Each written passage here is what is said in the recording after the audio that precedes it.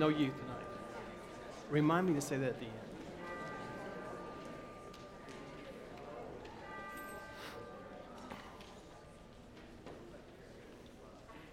Well, good morning. It is so good to welcome you as we gather this morning as God's people here at Central Baptist Church. We are so thankful for each of you and for your presence here. And if you would like, we have friendship pads. That's a way to learn people's names. And you can pass those and get to know folks later in the service. But we are glad you are here with us today. And there's a few special guests we have. Teresa's mom is moved to the Lafayette. One of many, I think, now that are at the Lafayette, including my own mother. But welcome to Lexington. I'm glad that you are here. And then behind the Foxes, you might notice a few other new faces. And these are high school students looking for extra credit. But really are here to celebrate their teacher, Jody Cabell's birthday. Almost a St. Patrick's baby. But I tell you, if you don't think she's a good teacher, try to get, 25 teenagers up on a Sunday morning to come to church? I'm not sure what you threaten them with. But if you are a parent and you want some coaching, there may be a person right there. I think you're going to feed them afterwards. Is that an open invitation to everyone in the church? Welcome. So glad to have all of you here as well. And obviously, I'm not Charles Conkin, who was supposed to do the welcome today. As all of you know, Charles and Michelle welcomed new baby Edith into their home just a couple of weeks ago. But Jonas, the middle child now, had strep throat, and he's passed that on up the line to Charles. So Charles is struggling with strep throat and decided to keep his germs at his house, which I'm more than happy with. And sickness is also going around in the Ohio Valley. Thank you. You're right on cue there, Claudia. In fact, my own mother, many have asked, has been in the hospital this week, was discharged yesterday, and is recovering and gaining her strength. But as she was in the hospital room on Tuesday morning, early, one of her main doctors came in, a gastroenterologist came into the room. And it just happened to be Jamil Faruqi, who is a friend of mine that I've been friends with in interfaith work for, over 12 years or so. Some of you know Dr. Faruqi. And it was just wonderful to see him come into that room to care for my mother. And it reminded me that we are all a part of communities of concern and inclusion and care. That certainly this is one of those communities. And I will speak a little bit more about our love and concern and support for the Muslim community, especially in the events of recent days. But this is the point for us maybe to consider. I don't think it's possible for us to say we truly trust God if we do not attempt and work on trusting our neighbor. That it's impossible for us to express a love for God unless it is also filled with a love for our neighbor. And if you're having issues with your neighbor in any capacity, I would invite you to a time of worship, that you may find the presence of grace through God's love for you, and that you may remember by trusting, by living fully and lovingly in the world, you will enrich your life, and you will find yourself in unexpected places with a community that you may not so quickly own beforehand. And so we are about serious business this morning to allow our hearts, our inner person, to be transformed by trust and love and goodness and light. May you think about those things as we worship God today. Welcome to worship at Central Baptist Church.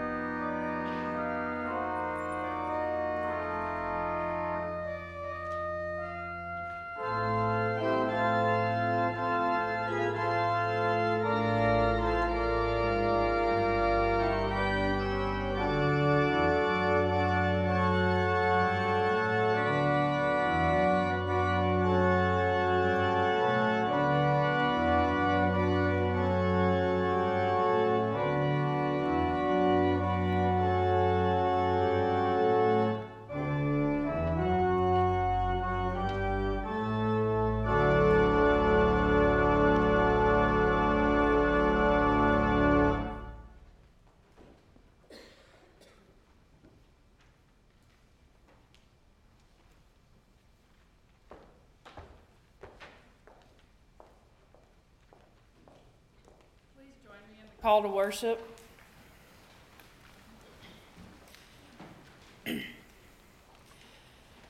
Wait for the Lord, be strong. The promises of God will never be broken. With God as our light, what is there to fear? The promises of God will never be broken. Blessed is the one who comes in the name of the Lord. The promises of God will never be broken.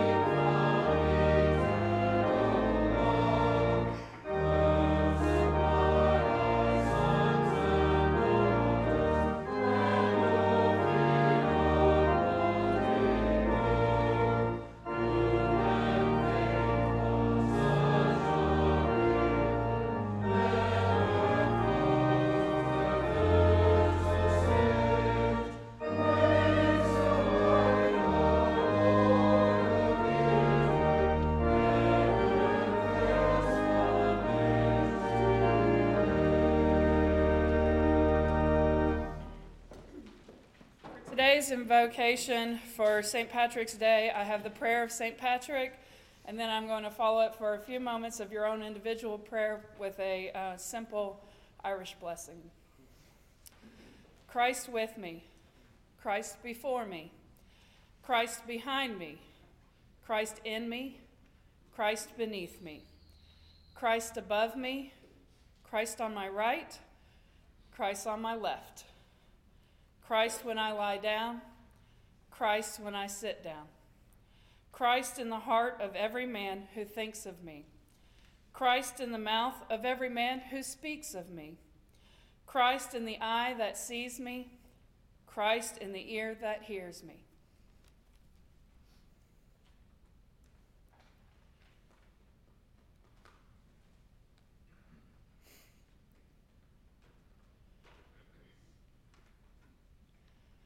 May God give you, for every storm, a rainbow, for every tear, a smile, for every care, a promise, and a blessing in each trial, for every problem life sends, a faithful friend to share, for every sigh, a sweet song, and an answer for each prayer. Now, if you would, please pass the peace of Christ to your friends and neighbors.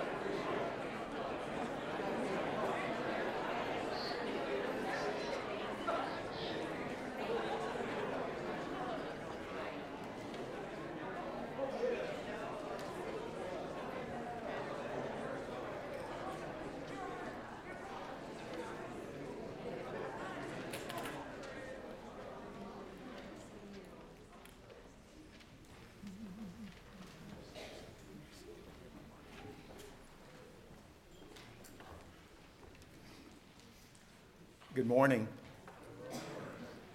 Our reading of Christian Witness this morning is taken from Philippians chapters 3 and 4. Many live as enemies of the cross of Christ.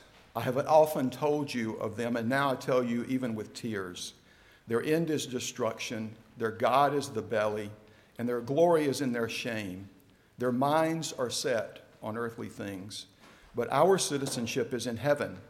And it is from there that we are expecting a Savior, the Lord Jesus Christ. He will transform the body of our humiliation that it may be conformed to the body of his glory, by the power that also enables him to make all things subject to himself. Therefore, my brothers and sisters, whom I love and long for, my joy and crown, stand firm in the Lord in this way, my beloved. For the word of God that works its way into us. Thanks be to God.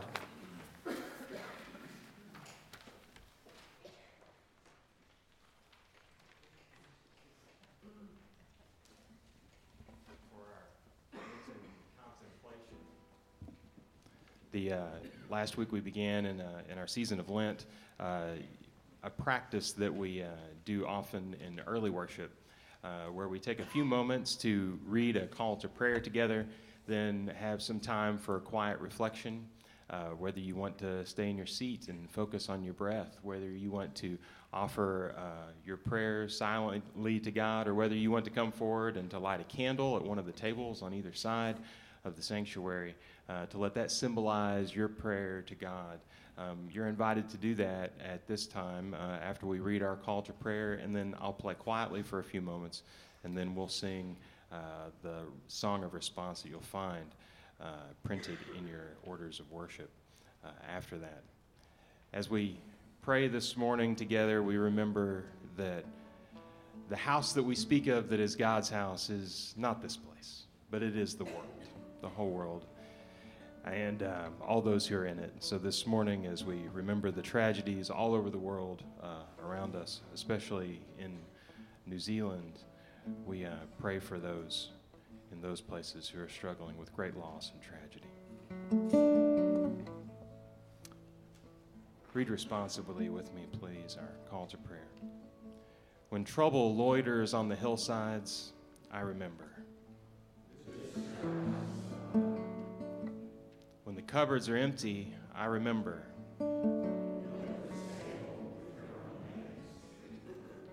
When proud eyes write me off, I remember. Though my very own forget my name, I remember. When hate stings like arrows, when the night gathers its shadows, your house is filled with love. Your house is filled with peace. Your house is filled with hope.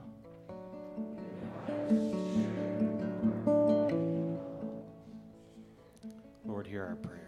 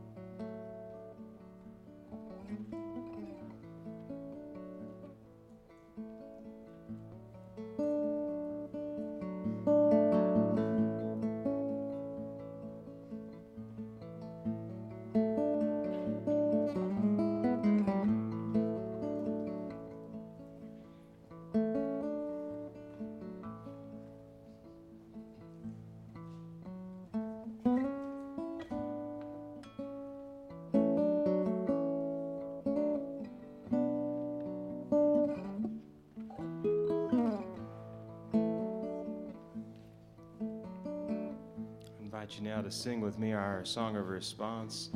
I'll sing it for you once, and then we can sing it together. This is Your House, O Lord. I will live in peace. This is your house, O Lord. I will live in peace. This is your house, O Lord. I will live in peace. Sing with me, this is your house. This is your house, O Lord. I will live in peace. This is your house, O Lord. I will live in peace. There is enough. There is enough, O Lord. I will live in peace. There is enough, O Lord. And I will live in peace. This is your house. This is your house, O Lord. And I will live in peace. This is your house, O Lord. I will live in peace. And we will live in peace. Amen.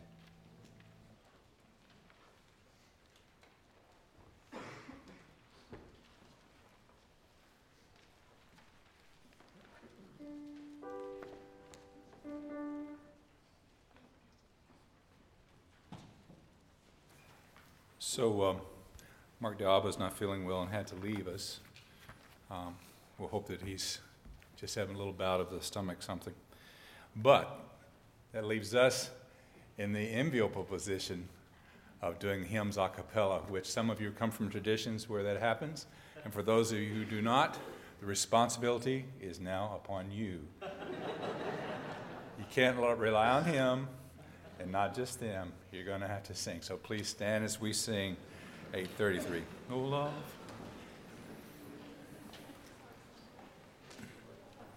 Here we go. Oh, love.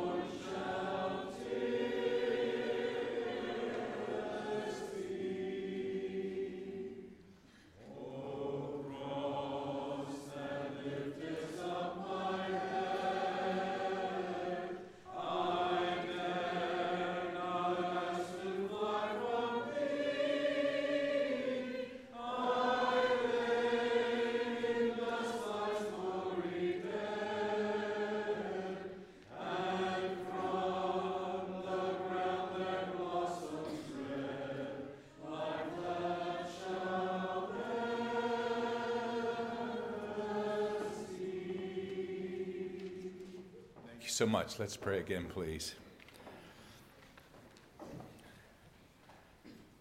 Dear God, though many of us are running pretty hard and pretty fast and pretty far because we are not sure that we are worthy of your love, and yet it turns out that we are, and that your love follows us and stays with us and goes with us through whatever it is that we go through. And though we have not earned it, and though we do not in some ways perhaps deserve it, apparently we're worthy of it. And for that we are deeply grateful this morning. Dear God, I pray that we will drink deeply from the cup of love that you have given us and offer freely the cup of love to those who need to know just how much they are loved. In Christ's name I pray. Amen. Please be seated. Accept.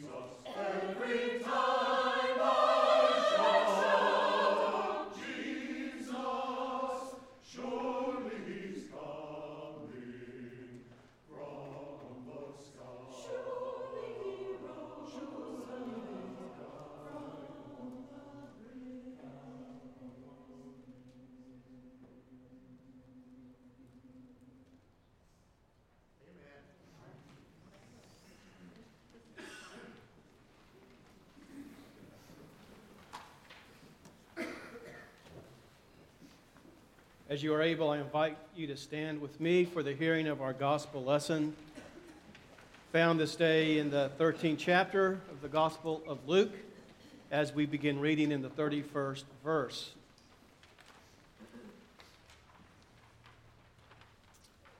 At that very hour, some Pharisees came and said to him, meaning Jesus, "Get away from here, for Herod wants to kill you."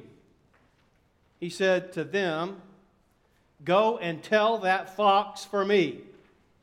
Listen, I am casting out demons and performing cures today and tomorrow, and on the third day I finish my work. Yet today, tomorrow, and the next day I must be on my way, because it is impossible for a prophet to be killed outside of Jerusalem. Jerusalem, Jerusalem, the city that kills the prophets and stones those who are sent to it. How often have I desired to gather your children together as a hen gathers her brood under her wings, and you are not willing. So your house is left to you, and I tell you, you will not see me until the time comes when you say, 'Blessed is the one who comes in the name of the Lord. The gospel of our Lord and Savior Jesus Christ. You may be seated.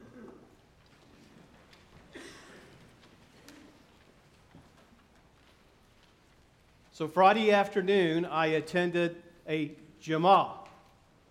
Jama'ah is the Friday afternoon prayers of the Muslim community, where they gather once a week like we do for worship, and they offer their sincere prayers to God. I was there with 20 or so other interfaith leaders from Lexington. Our bishop from the Diocese of Lexington was in attendance, as well as the bishop from the Episcopal Diocese. Both rabbis from the two different Jewish congregations were present, and a few other pastors and other community leaders, many faculty from Transylvania University, and some of their students also gathered at the mosque on the north side of town. Of course, we were there to show our support and our concern and our own prayers for their community now reeling with what is yet another violent attack. And we learned on Friday, on the other side of the world, in Christchurch, New Zealand, a diabolical and bloodletting plot killed now 50 people in two different mosques. It breaks our heart that people would come into a place of worship to spew and effectively, violently, horrifically speak their destruction. I saw there a friend of mine, Rabbi Smocklin, who is at OFA Synagogue, and we fell into conversation after the service was over. The last time I saw Rabbi Smocklin is when we were together again as the interfaith community at the service in light of the other shooting in Pittsburgh at the Tree of Life Synagogue. He said to me what we would normally say on that occasion: we've got to stop meeting like this. And how true that is. But also, I replied, but wouldn't it be a far greater tragedy in light of what has happened if we did not? Are we willing to meet together in a testimony of common suffering and heartache? What we are dealing with is a madness of racial and religious prejudice and superiority. It's always been a part of the world's history, but is recently growing and has become emboldened to emerge out of the shadows. Why? Why are we seeing these things more and more frequently? I count three causes. Number one, hatred and prejudice that is being fueled by the dark side of social media. Secondly, the proliferation of weapons of war readily available to the average citizen, regardless of their mental soundness or previous record of a violent personal history. And thirdly, because of leaders of government at all levels, local, state, and federal, who wink or nod or flat out discount the rise of such monstrous, sickening, and evil events, claiming, they're really not such a big deal, or these threats of violence, and who might actually identify with these sentiments and offer no eagerness to stand up against them. So, we must strive for a different way. And remember that the only way to combat such wickedness is through great love expressed in caring communities. What we cannot do to meet this challenge is to be silent or to just kind of hope it goes away or hide in our isolation. We must step forward in a persistent duty of love. The times demand such a response. So notice in our text that Jesus is warned not to go to Jerusalem. Now, we don't know exactly who these particular Pharisees are that warned Jesus or what their motivations might be by trying to convince him not to be on this mission to go to that capital city. Were they reasonably concerned about Jesus' well-being? Or did they mean their words as a kind of threat? You better not go to Jerusalem because you will get in great trouble. Were they an advance party trying to silence Jesus before he made too much noise, particularly there in that city, and the challenge that Jesus will bring in what is a message that is world-changing, evil confronting, socially disturbing, and politically threatening? Jesus' message is simple, that there is forgiveness from God for everyone, all in humanity, and that we are to invite people into fellowship with one another. That's the radicality of it. That's how simple this message is that was lived so authentically by Jesus that caused him to get into so much trouble. For he was not willing to give a message of forgiveness and inclusion just as lip service, but he would actually practice that with the people who gathered around him to hear what he had to say. And that liberality was too threatening to be allowed to be spoken unchallenged. So, was this attempt of convincing Jesus not to go to Jerusalem a means of silencing him? Were people concerned more with protecting their own power and maintaining the status quo than with Jesus' well-being?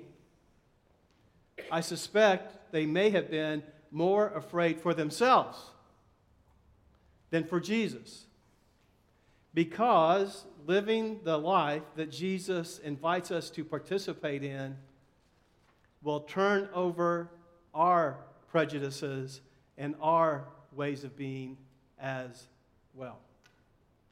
And so the Lord sees through their warnings and threats and sly deceptions. His mission will not be derailed, not by them and not by the fear that they are trying to stoke. It's not going to do it. Yes, there may be violence that will come to me because of a message of vulnerability with love. But I am willing to take that step because this message is so vitally important. When I hear in Philippians that there are folks who are enemies of the cross, I wonder if part of what that means is an unwillingness to recognize the vulnerability that's always with the act of love. For some people want to use love as a way of overburdening someone with their control and their power. And many have used the cross not as a sign of humility, but as a sign of conquering others, judging others, smacking others down. And Jesus is willing to even die upon the cross, seeing in his message a power that death itself cannot silence. That if he will live with authenticity and kindness and compassion in everything that he does, no matter what happens to him, his message will still succeed and advance.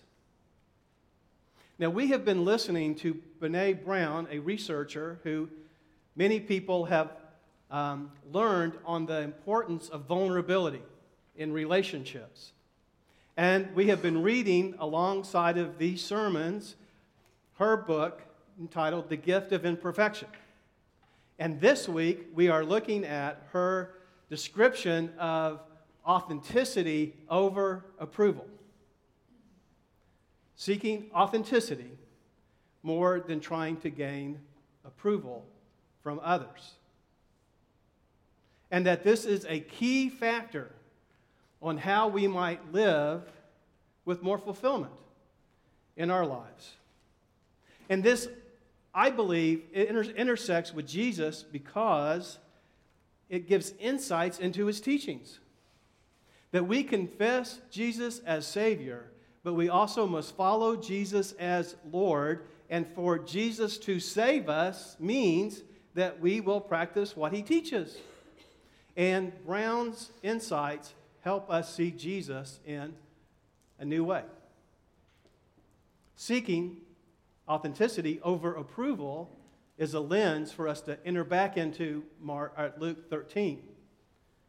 But let's first listen to her description of authenticity. Authenticity, she says, is the daily practice of letting go of who we think we're supposed to be and embrace whom we are. Choosing authenticity means cultivating the courage to be imperfect, to set boundaries, and to allow ourselves to be vulnerable. Exercising the compassion that comes from knowing that we are all made of strength and struggle, and nurturing the connection and sense of belonging that can only happen when we believe that we are enough. All of this, she says, is a choice that we make every single day on how we choose to live. And the goal, as she beautifully describes it, is that we may learn to love and to live wholeheartedly. To live and love wholeheartedly. Wouldn't you say that describes Jesus? And indicates some of the cravings that we also have in our own hearts, in our own hopes. To live and love wholeheartedly. So let's go back to Jesus and his teachings about today and tomorrow. Jesus understands that we spend the bulk of our time in the fabric of today and tomorrow, and living in the pressure of it. Now, living for today does not mean we make some preparations for tomorrow. We are always hoping to make tomorrow better by virtue of some good decisions that we make now. And so there's always preparation in each day's planning and living. But living for today does not mean that we are living somewhere else. Ultimately, trust is for God and the great tomorrow, on God's third day of completion. And we are not to be overly worried about tomorrow. Jesus is heading for Jerusalem. And we know what danger will meet him there. But he is still willing to heal and offer kindness to those who are around him along his journey. Yes, he will meet terrible danger in Jerusalem, and he is concerned about tomorrow, but not so much so that he cannot do the task of compassion that is before him in the now, in the day, in the moment. Let me say it another way. Most people spend the bulk of their time not living in the present, but living either in the past or in the future. That we cannot truly embrace what is here in front of us because we find ourselves somewhere else. And wouldn't you agree with me that both forward-looking and backward-looking preoccupations are often concerned about approval? That we didn't get it enough in the past, or it didn't be presented to us in a way that we really needed sometime yesterday, or we are seeking to achieve it and want it sometime in the future. Those who dwell upon the past are found beating themselves up over what they should have said, or what they could have said, or how this one thing that happened long ago can't be let go of, and somehow is the source of all their problems. And if just that thing back there hadn't occurred, then I would not be having these problems today. And they can be locked up in shame in a complex kind of imprisonment of their own unresolved hurts from a past where others have made them feel insecure and insignificant. They're always thinking about what has occurred to them in ways that make them feel diminished. And they're caught in the past. And those who dwell in the future are focused about constantly thinking of tomorrow. Will I be okay? What if something terrible happens tomorrow? What will I do? How will I be prepared for any challenge that is ahead? And how can I achieve and succeed and protect myself from that danger of being vulnerable? Both groups, whether you're locked in the past or locked in the future, are caught in a danger. The danger is losing the most abundant gift that is offered to us over and over and over again throughout our lives. It is the wonder and the power of the now, that present moment. We're given now, every single second. And when we're always somewhere else, when we're always thinking somewhere else, and being occupied with somewhere else, then we are never able to fully, authentically live with fulfillment in this moment. It takes work, great work, to be authentically present and grateful in the now of our lives, without always thinking about what has happened in the past or what's yet to happen in the future. Authenticity is lived in the moment. Let me give you another condition that keeps us from living authentically in the now. And I'm going to call this condition an addiction, because I think it's best for us to start believing and thinking about this practice that many of us engage in very regularly as an addictive kind of attachment. I am referring to social media. Researchers are beginning to notice links between the rise of depression and suicide rates as related to social media, particularly among teenagers and young adults. The numbers are staggering, and what's being called a generational shift, according to a recent report from National Public Radio. So, maybe stepping on some toes about social media, but you cannot argue with the data, and here it is. They found that the rate of individuals reporting symptoms consistent with major depression over the past year increased 52%. And 63% in young adults over a decade. Girls are more vulnerable than boys. By 2017, 1 out of every 5 teenage girls had experienced major clinical depression in the last year. Rates of psychological distress, these thoughts that are described as being nervous, hopeless, and where everything in life is such an incredible and seemingly insurmountable effort, has risen by 71% among people aged 18 to 25. Suicidal thoughts and plans and attempts have also increased. Death from suicide has increased by 56% among 18 to 19-year-olds between 2008 and 2017. Now, there's probably a lot of reasons why people are feeling hopeless and depressed, and perhaps may not feel there's much left in life worth living. But wouldn't you also agree that artificial reality is artificial? That artificial community is artificial? That artificial connections are artificial.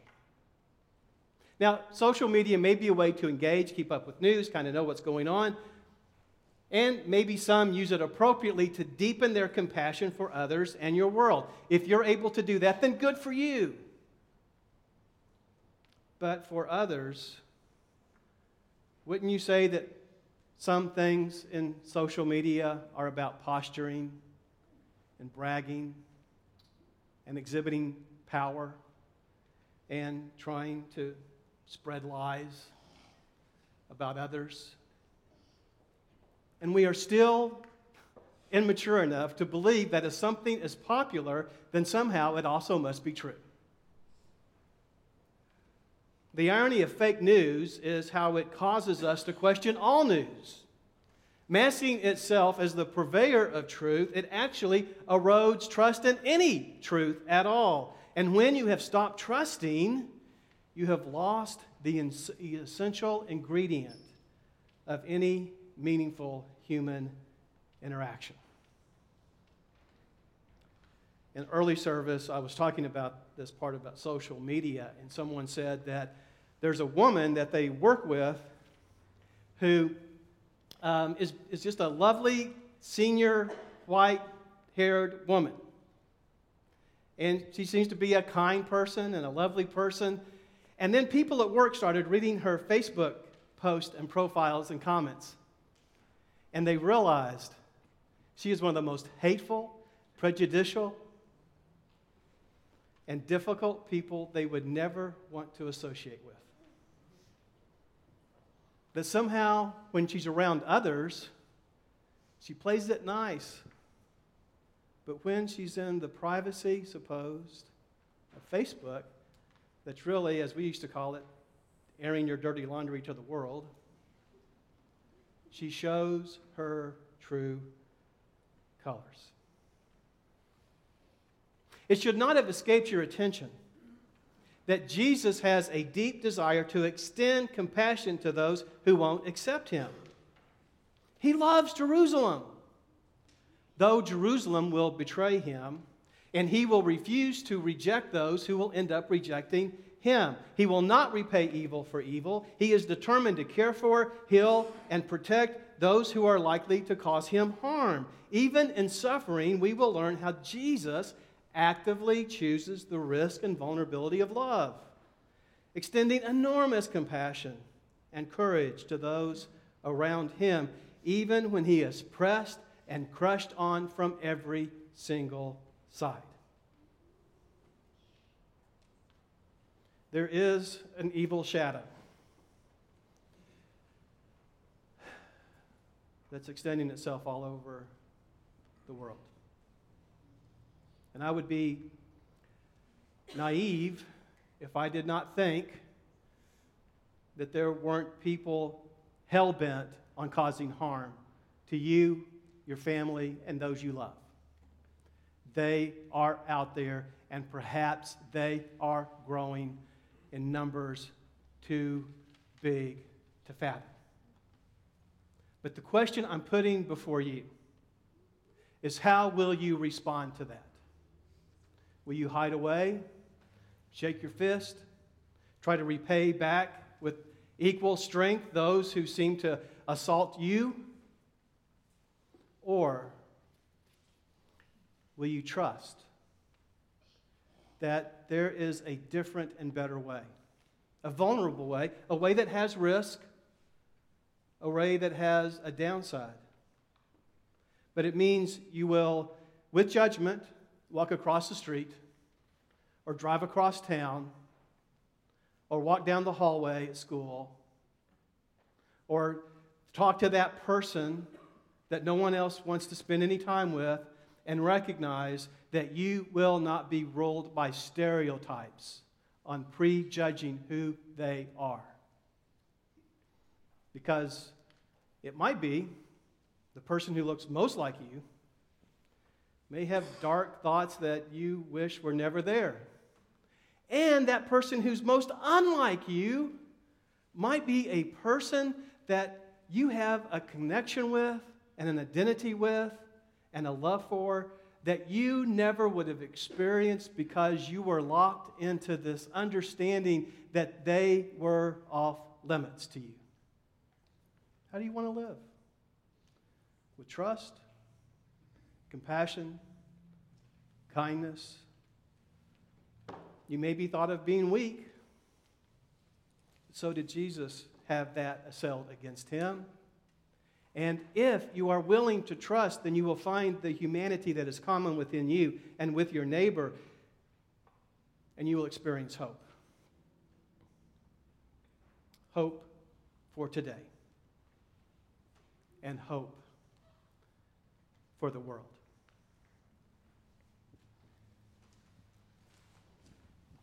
We close the service today with, again, this wonderful blessing from those claiming the Emerald Island as their home. Raleigh's going to clue us in on this. Let's stand and sing this as a prayer for us today.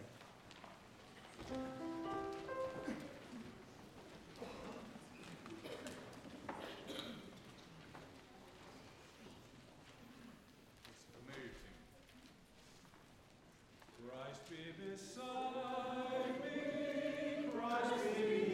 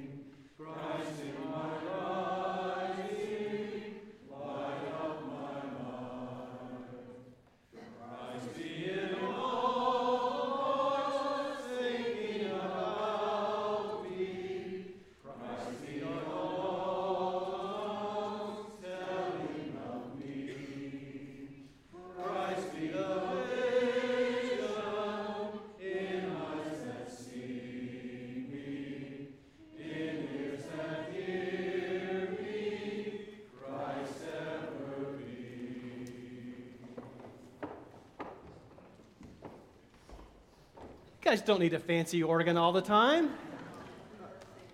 That was lovely. We pray Mark will feel better soon and be back to full strength quickly. Also, because of Charles's sickness, there will not be youth meeting tonight.